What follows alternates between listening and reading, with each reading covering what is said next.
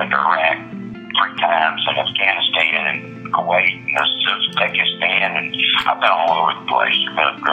And they are the finest, most committed bunch of young people that this country has. I mean, they are just incredible. And yet, if you get out on the street, you're going to find a lot of kids that care less.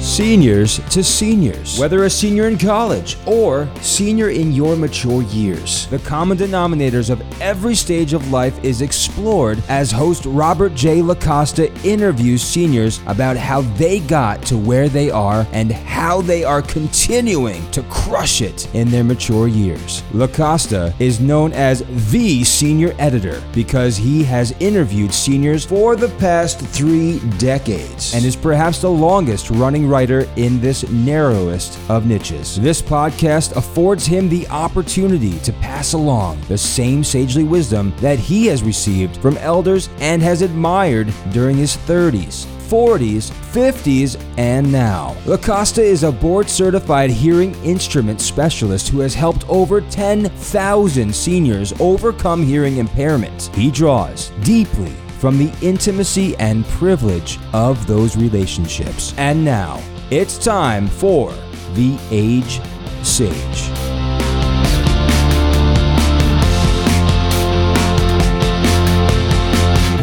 On this episode of The Age Sage, your host, the senior editor Robert J. LaCosta, asks a series of questions to the one and the only, the great Charlie Daniels. Charlie was an incredible advocate for veterans and, of course, an inspiration to so many. So without further ado, here is that conversation right here on The Age Sage. Thanks for coming up to Albany and doing that concert, by the way. And it was fun. That was a good time up that way. You know, the veterans thing, that's very well needed. Number one is why Dylan? I know you played with him, but why Bob Dylan? We were asked to do some music for a cable TV show called Hell on Wheels that takes place back in the 1800s.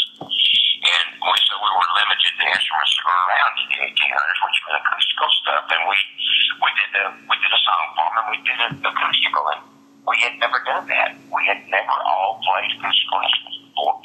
We were so taken with the sound of the band when it was a unique approach to us. We thought, well, let's do an acoustical album. And what should we do? Well, let's do some Bob Dylan music because for several reasons I want to do a tribute to Bob Dylan. I've always been a big fan of his, plus the fact that is such a deep well.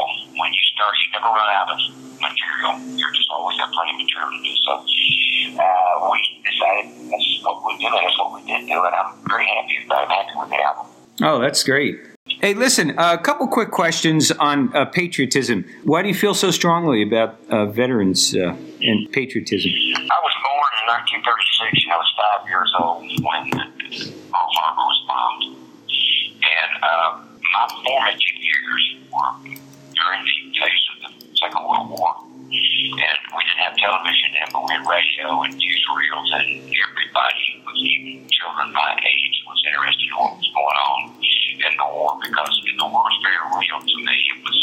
I'm from Wilmington, North Carolina. It is a seaport town, and we had a lot of shipping going out of there, going over to strategic shipping, going over to the war effort, and we had German U-boats just off our coast that sank ships so close to our shores that I have heard it said that you could see the fires from the battle from the beaches.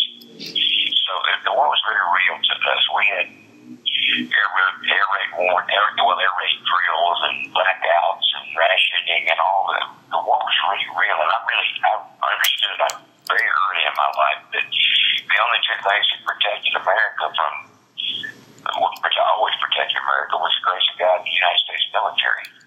And that's the way it was, that's the way it is, that's the way it will always be. You know, coming from a guy who's, I'm 58, so I was born in 56 and grew up in the 60s and had long hair and beard and protested. And here I am, 58 years old. I'm a songwriter too, you know, and a writer.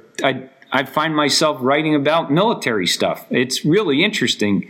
It's cathartic in a sense because, almost like a penitence or something. But you didn't have that. You had it from the beginning, you know, and that's great. Do you think this generation is as strong, like morally, in terms of that kind of thing, patriotism, love for country and God, as, say, previous... The current generation, yeah, as previous generations, not just the greatest generation, but just in general. Yeah. Well, that is a question that has to be answered in that some are and some aren't.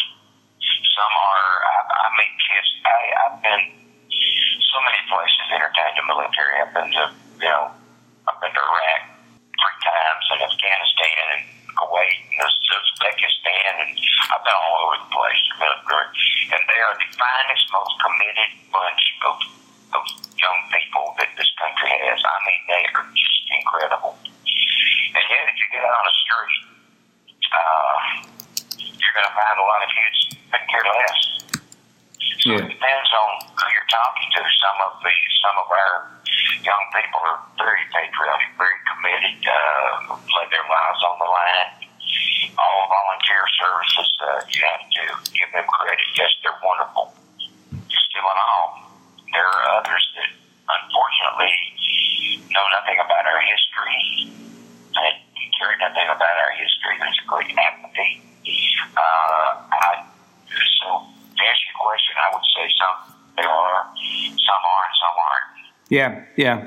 And I don't mean to make broad generalizations, but getting to music, I want to get to music, I want to get to your age, and I want to get to Christianity, so I'll move quickly. Do you think mature theme songs can sell, and do you write them? Do you write songs of that nature, or you're playing mostly your hits? Bob Dylan stuff obviously is older. I write songs all the time.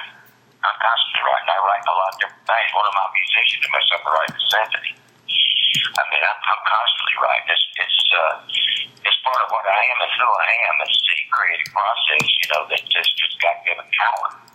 And, I'm constantly writing. I write all kinds of songs. I write country songs, bluegrass songs, just all kinds of things. I don't put any stipulations on what I'm going to write. If I feel a good song coming out, regardless of what genre it falls into, I go ahead and try to make it.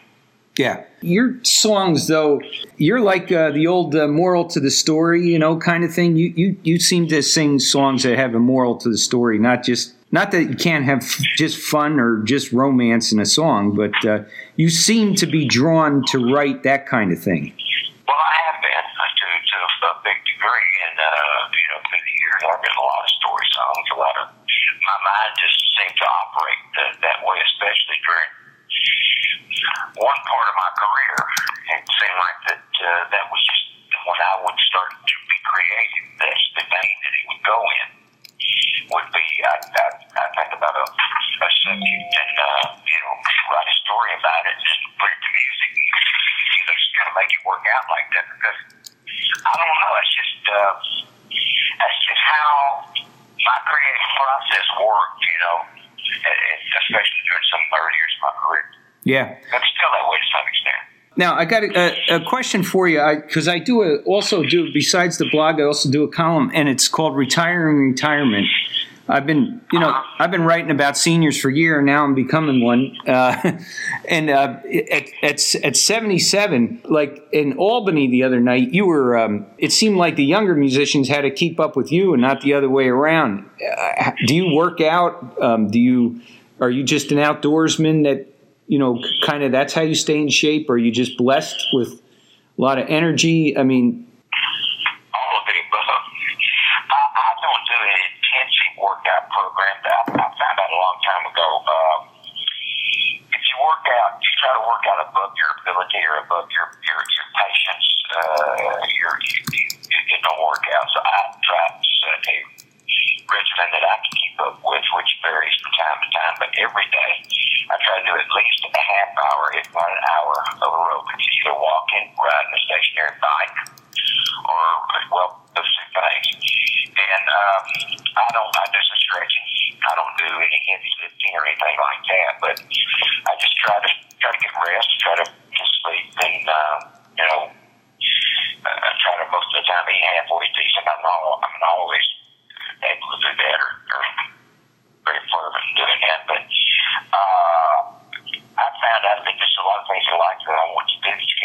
health. So I am very health conscious. Now, just in terms of your Christianity, by the way, I like the idea, that you're in your 70s and you're still touring, you're still being creative, you're not like sitting on your laurels and playing golf. I love that, because that's how I always envisioned my senior years being, And regarding Christianity, I try to break into Nashville now and then, and I go down there, and it seems sometimes, not to be judgmental, I'm a Yankee, but not to be judgmental, but sometimes it seems like there's a cultural Christianity in Nashville. And the depth, sometimes I can't figure it out. My wife and I joke about it, but we can't seem to penetrate how it is that it seems like it's the buckle of the Bible Belt, but it also seems like, I don't know, it's almost like it's thrown in there for good measure, Is there something, what am I missing, Charlie? I know what you're talking about, because that's not the way this church I go to. I mean, I don't agree. People have a form of Christianity, but they don't practice it just like a Sunday. So the thing is, forget it the rest of the week. Is that basically what you're saying? Well, it seems like it's taken for granted you're Christian, but then sometimes people won't talk about it, or that's what it seems like to me. I don't know. Well, I can only speak for me, and I'll tell you how I am. I believe in Jesus Christ. This is the Son of God. I believe that He was crucified and rose for our sins. I believe that He's coming back. I don't think it's going to be a long way off. And that's my Christianity. The church I go to is a non-denominational church. It's an awful lot of good people there. It's called World Outreach in Murfreesboro, Tennessee, and it's a big church, but it's got the atmosphere of a small church. And if you get back to Nashville, you want to see some good people, go there. I got a friend in Murfreesboro. Maybe I will. Yeah, no, I'm not being critical. I was just kind of trying to understand the cultural and the Christianity bent, Well, I don't think Christianity should be cultural. That's not. I think it should go much deeper than that. I don't believe in. That's not my opinion, my understanding of it. Yeah. Now you're known for helping out younger musicians and stuff like that. You paid some heavy dues from, reading up on you a little bit. American Idol and some of these other places, these guys seem like they're looking for really, really pretty or handsome young faces to be on their record labels and all that stuff. I know some musicians pay their dues, but do you think they paid dues the way you had to, with all this session work and local stuff you had to do? Well, they took a different route than I did, basically. My route was the music business has changed. All those things weren't available at the time that I came along. All the American Idols, and not that I would have been any good on them anyway, but they were about the only way you'd get noticed was get out and feature just long beard joints, and just writing songs and presenting them to people, and just taking advantage of every possibility of opportunity that you could find. And that's what I did. It's not. It was not an easy way, but at the time, it was about the only way. Yeah, and it wasn't overnight, that's for sure. They say it takes 10 years to be an overnight success, and I hear what you're saying. You just got to present them, and see where they go. Well, I'm, not to flatter you or anything, but I'm kind of, I sure am glad, for what it's worth, from one writer to another, I sure am glad you're sticking with your guns, with your faith. When you're inspired to write a song, you just write it. You're not so worried about the commercial aspect of it, and I believe God's going to bless you, and I hope you and I can. He certainly has. I tell you. I hope to come see you. I hope to meet you sometime. I'll get down there. I hope so too, my friend. I appreciate the time. I really do. Nice meeting you. Nice meeting you. Thank you very much. Godspeed. Bye-bye.